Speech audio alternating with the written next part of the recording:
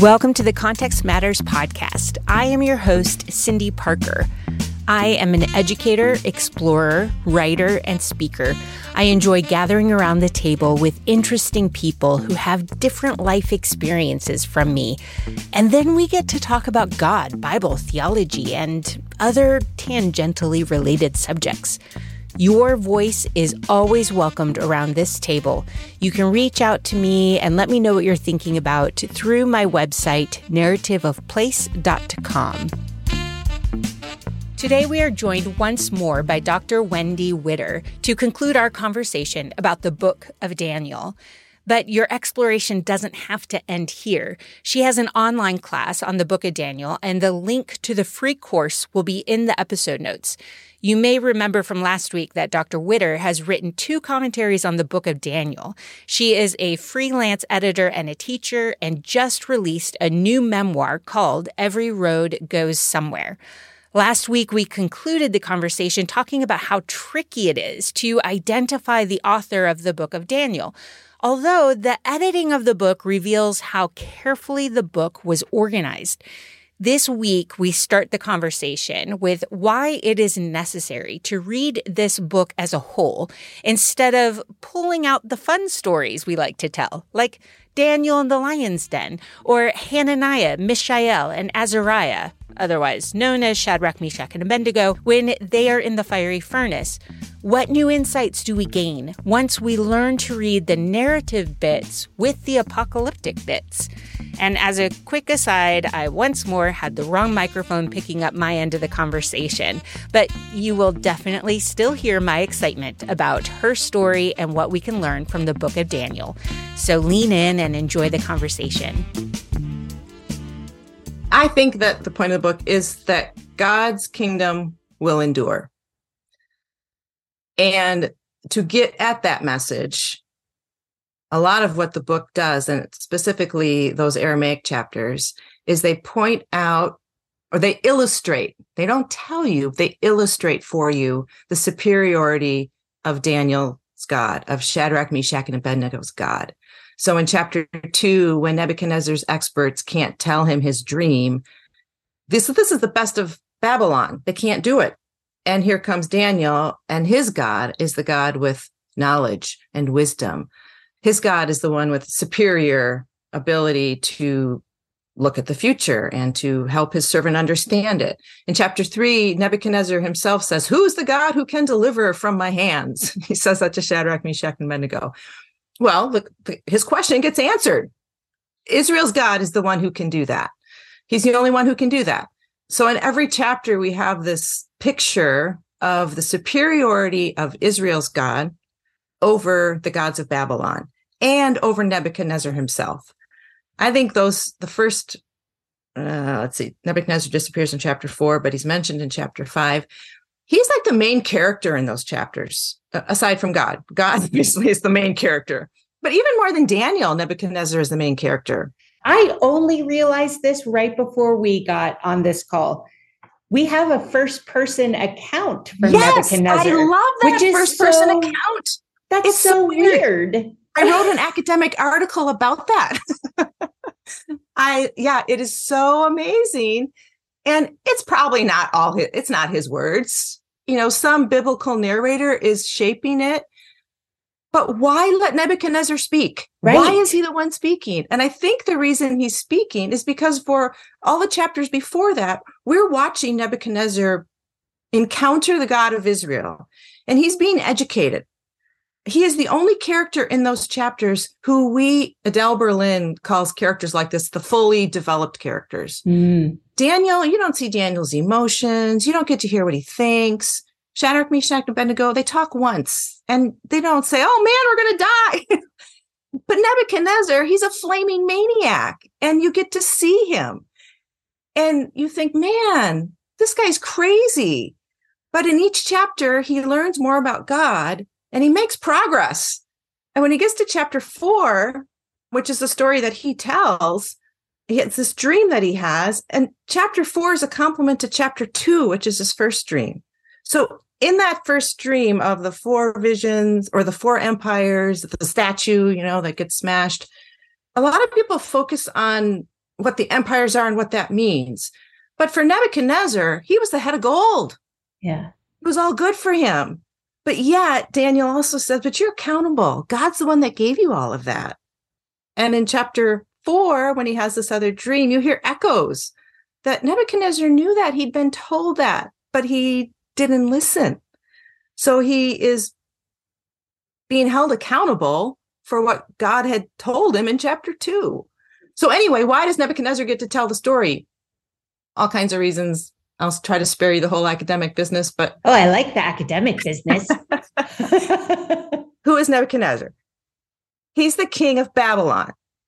What's Babylon in the Bible? Babylon is the quintessential enemy of God. It shows up again in Revelation, right? I mean, it's the picture through the whole biblical story of the enemy of God. And Nebuchadnezzar is its most powerful king. So he's like the paradigm of a Gentile king in opposition to God. And what happens to him? He comes to the place where he acknowledges who the God of Israel is and that he is subject to him. So Nebuchadnezzar in the book of Daniel goes from being this man, he's like the worst king. He's despised. He has to be. He destroyed Jerusalem. He took God's people captive. And yet he becomes the paradigm for what a Gentile king ought to be. Someday, every Gentile king will bow the knee, whether they want to or not. And Nebuchadnezzar does it. God sort of brings him to his knees. Well, God does bring him to his knees, but he acknowledges it. And he ends the chapter by saying he praises the God who is able to humble. Well, that's amazing. And I think that's why he gets to say it, because putting it in first person, he is like the quintessential enemy, representative of the enemy of God. And in his own words, he admits that Israel's God is superior. Because then when you get to chapter 5, Belshazzar shows up. And Belshazzar is this no name. He was barely known in history. He's a blip. This is the only chapter he shows up in the Bible. And the narrator draws this contrast between Nebuchadnezzar and Belshazzar. Chapters 4 and 5. Nebuchadnezzar responds correctly to the God of Israel. Belshazzar, who is known for nothing in history, really, in contrast to the great Nebuchadnezzar, who's known for a lot of building projects, and he was a great king. Belshazzar's nothing, and yet he shakes his fist in defiance at the God of Israel. He takes his sacred temple goblets, profanes them. Basically, he thumbs his nose at God. And God doesn't give him a chance to repent. There's no call for repentance. Belshazzar's destroyed that night. He dies. But the narrator makes the contrast between those two characters in that chapter. So what Belshazzar does in the book, even though he's only in one chapter, is he becomes the paradigm for a king who stands against God. And Belshazzar's bad, but his successors are worse. And so he becomes the paradigm basically for Antichrist, if you want to run the whole gamut of scripture.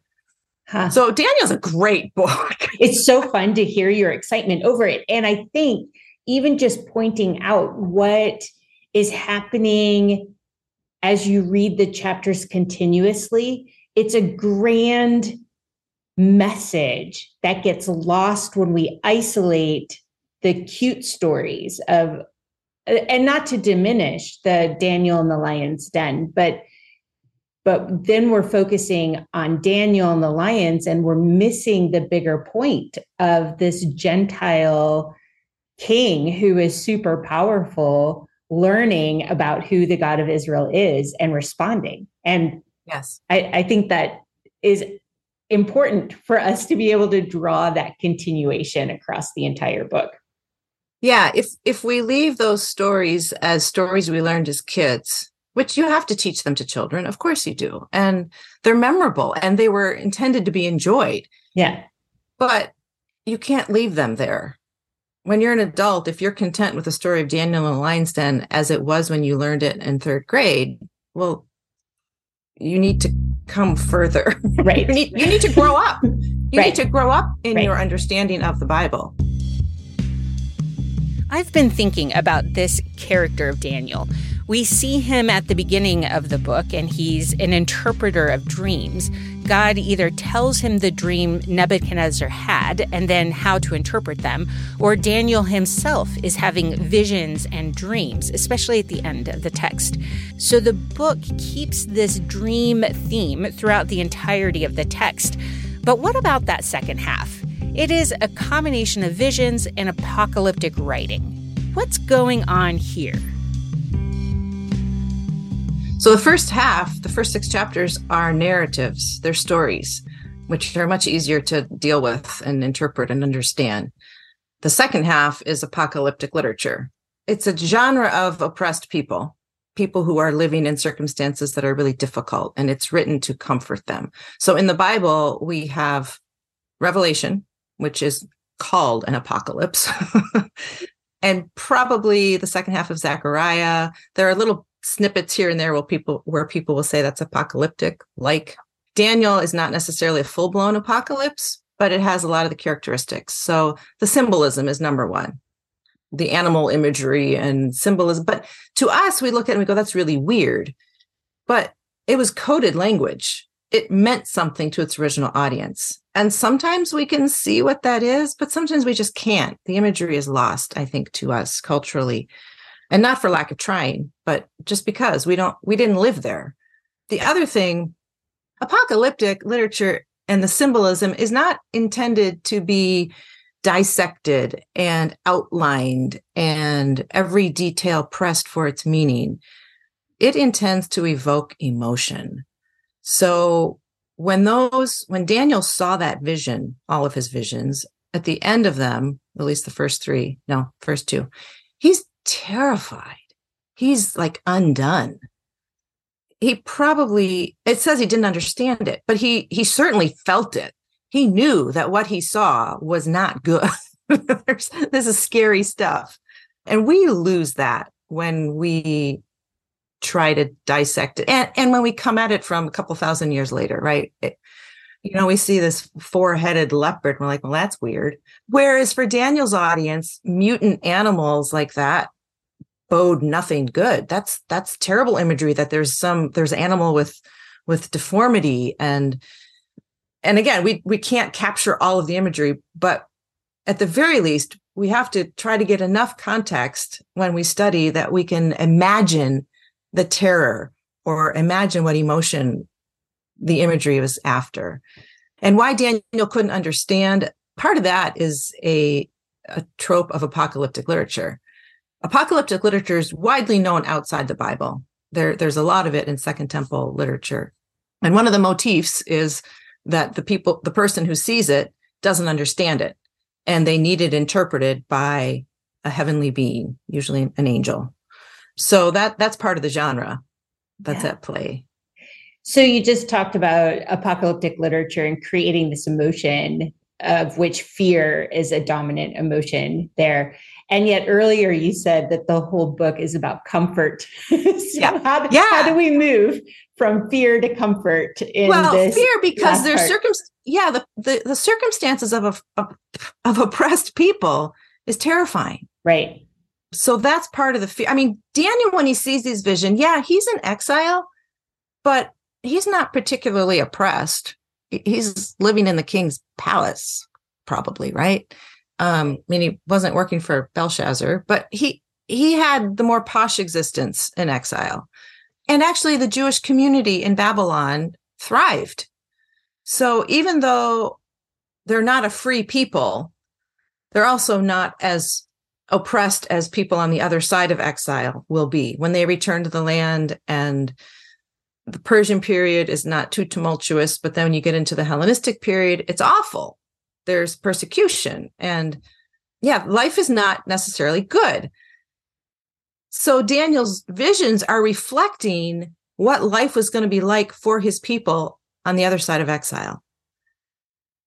And if you think of Daniel and his immediate audience, or not necessarily his immediate audience, because I don't think Daniel put this book together, but people at the very end of Babylonian exile, they're looking forward to returning home. the Persians take over and Cyrus says you can return home. And this is a fresh start. This is what the prophets had talked about, right? We get to go back. God's going to restore us. And so there's great expectation. And yet when they get back, it's less than what they had hoped for and less than what the prophets had told them would happen. So there's this delay in prophetic fulfillment, and the people are waiting for that. And then the further history goes, the worse things get for the Jews back in the land. And so I think part of Daniel's fear and terror is that, well, the prophets told us about restoration. What on earth? What is this? The comfort comes in the promise that we see in chapter 7 and resurrection in chapter 12. Chapter 8 is grim. Chapter 8 is Daniel's vision of the ram and the goat. That's what it's usually called. I like to call it the vision of the evenings and the morning because that's what the angel calls it. And one of the repeat themes of this vision is that time is appointed. All of these times are appointed. And the oppression is terrible, but it's appointed, and it will come to an end. So the comfort of chapter 8 is kind of stingy, but it's still comfort, right? God at least has this evil on a leash, and it will end. I think the greatest takeaway from chapter 8 is the concept of lament. We hear the angelic interpreter saying, how long? How long is this going to last? And lament is a something in the Bible that we're not necessarily very good at, but we need it. Absolutely. Yeah. You mentioned chapter 12 and resurrection. And resurrection is an interesting idea in the Hebrew Bible. We get itty bitty little tiny references maybe earlier on, but it really is an idea that develops a lot more in Second Temple literature. What is happening in this time period that makes resurrection an interesting idea that is being developed by the Jewish community? That's not where I thought that question was going to go. Yeah, you answered the question as where you thought it was going to go. Well, no, in the Old Testament, it's the clearest picture we get of resurrection. So, yeah, in the Old Testament, you have shadowy imagery of Sheol and the underworld and being gathered to the fathers. But yet, Sheol is not a place where people can praise God. And we do have a couple people raised back to life, but it's not the full-blown resurrection that we'll see in the New Testament. So Daniel is really the only place, Daniel 12 is the only place in the Old Testament where we have a clear resurrection and judgment and reward. And then, of course, the New Testament will develop that much further. I love the fact that you recently, this past summer, did a whole sermon series on the book of Daniel in church. Because I think reading cover to cover, but it's a bad, scroll from one end of the scroll to the other end of the scroll it's not common because of the mix of genres, because of the mix of language, because of the apocalyptic literature, especially down at the second half of the book. What did you discover in studying it specifically for your church instead of the academic classroom? And how did your church respond? Well, my church's name is Grace, and that really does epitomize the general atmosphere of it. We are a small church, and we're a very gracious family. So they extended great grace some weeks. And I will tell you that I have a better appreciation for why some people just don't touch some of those chapters, because they are hard. If you're going to touch it, you have to do it in more than 1 week. And so there were some weeks, chapter 9 was brutal. I'll tell you, chapter 9 was brutal. What happens in chapter 9? Chapter 9. Well, see, the thing about chapter 9 is most of the chapter is this fantastic prayer by Daniel, this covenant-rich prayer of confession and prayer for restoration. And then there's, 4 little verses at the end that are known as the 70 weeks of Daniel. Yes. Yes. So, right. 70 weeks of Daniel is it's the commentator for International Critical Commentaries, Montgomery, from way back in the 1900s. He called Old Testament scholarship on the 70 weeks of Daniel the dismal swamp. And it is grim. It's hard to sort through. There's dozens and dozens of interpretations. But here's what I set out when we did the sermon series. For me and for the people in the pew, the message of this book is twofold. It's take heart and stand firm. So take heart. God is on the throne. His kingdom is the only one that will endure. So whatever all the other kings and kingdoms are, they will not endure. So take heart and stand firm. Because you know who our God is, you can stand firm. And then every week we sang Keith and Kristen Getty's song, There is a Higher Throne. And it was fantastic. It was a good reminder. If you haven't heard that song, go find it. It's really a beautiful reminder of what I think the message of the book of Daniel is, that there's always that higher throne. It doesn't matter how high your president or your king's throne is. There is a higher throne. And all of those earthly kings will one day answer. So, yeah, we did an introduction one week, just an overview of the book and talking a little bit about structures, more lecture than sermon. And I warned them about that. And then for 10 weeks, we did the chapters. We did a chapter a week until we got to chapters 10 through 12, which is really a unit. So we did that in 1 week. That week went pretty well. And then we had a conclusion week. So it took us 12 weeks. And some weeks I know that they struggled and I struggled because sometimes the message is hard. The difficulty is that in some of the chapters, there's so much background and there's so many themes and biblical ideas coming together at once. So chapter 9, this is why chapter 9 was so vicious. You've got the imagery of covenant curses, and you've got the covenant, and you've got Jubilee of all things is in there, and you've got exile, and just all these things from the Old Testament. And numbers, you've got numbers. Right. So to try to give enough background information to make those things sensical, it was a pretty dense 40 minutes, and it was a long one. So if were I to do it again, I would probably try to do Daniel 9 in 2 weeks, as much as I would hate to do that. But it is a hard chapter. Yeah. There is definitely something about the change of context, right? In the church context and in an academic classroom, and of like pulling together all the themes. And I love the connection of all the themes. And so there have been several times on Sundays when I've been preaching and I spend more time talking about context and how it touches all these other parts. And then I'm like, and in the last 5 minutes, here are the 5 verses we're supposed to be looking at.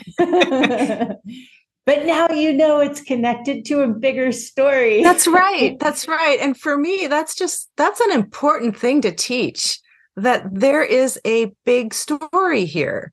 And if we miss the big story, the little ones don't really matter like we think they do. Yeah, when I went to seminary, I think that was one of the most revolutionary things that I couldn't figure out why I had never learned it before. That this is one big story and I can make sense of it. It was just life-changing.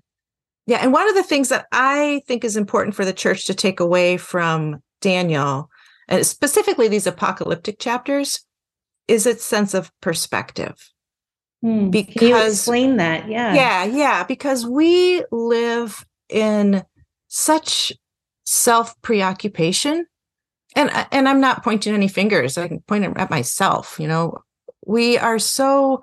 our worlds, paradoxically, I suppose, are big, and yet they're so ridiculously small.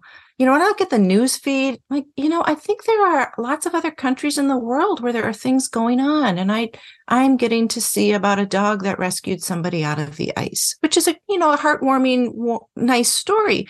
But what about the people in Rwanda? We just don't have a global perspective as much as we might talk about a global world. And for me, the book of Daniel forces me to back up and say, oh, like chapter 7, I think part of the point of chapter 7, which is, so Daniel sees this vision of 4 beasts, and then he gets this divine throne room scene, which is amazing. The Ancient of Days sitting on his throne, a river of fire. And then he sees the beasts again. And then the saints inherit the kingdom. Like, wait, what? Who are these people and what's going on? But Daniel 7 gives us this cosmic view of God's plan. And it's the higher throne chapter, right? It's where God is on the throne and his saints will one day reign with the one like a son of man. Spectacular chapter. Right. But that chapter forces you to back away from your little world. And you get this cosmic view of God's plan and God's throne. And one day we will reign with him. That's just astounding. There's just such a bigger end game than we often live in, just because of our circumstances, and life is so daily. It is.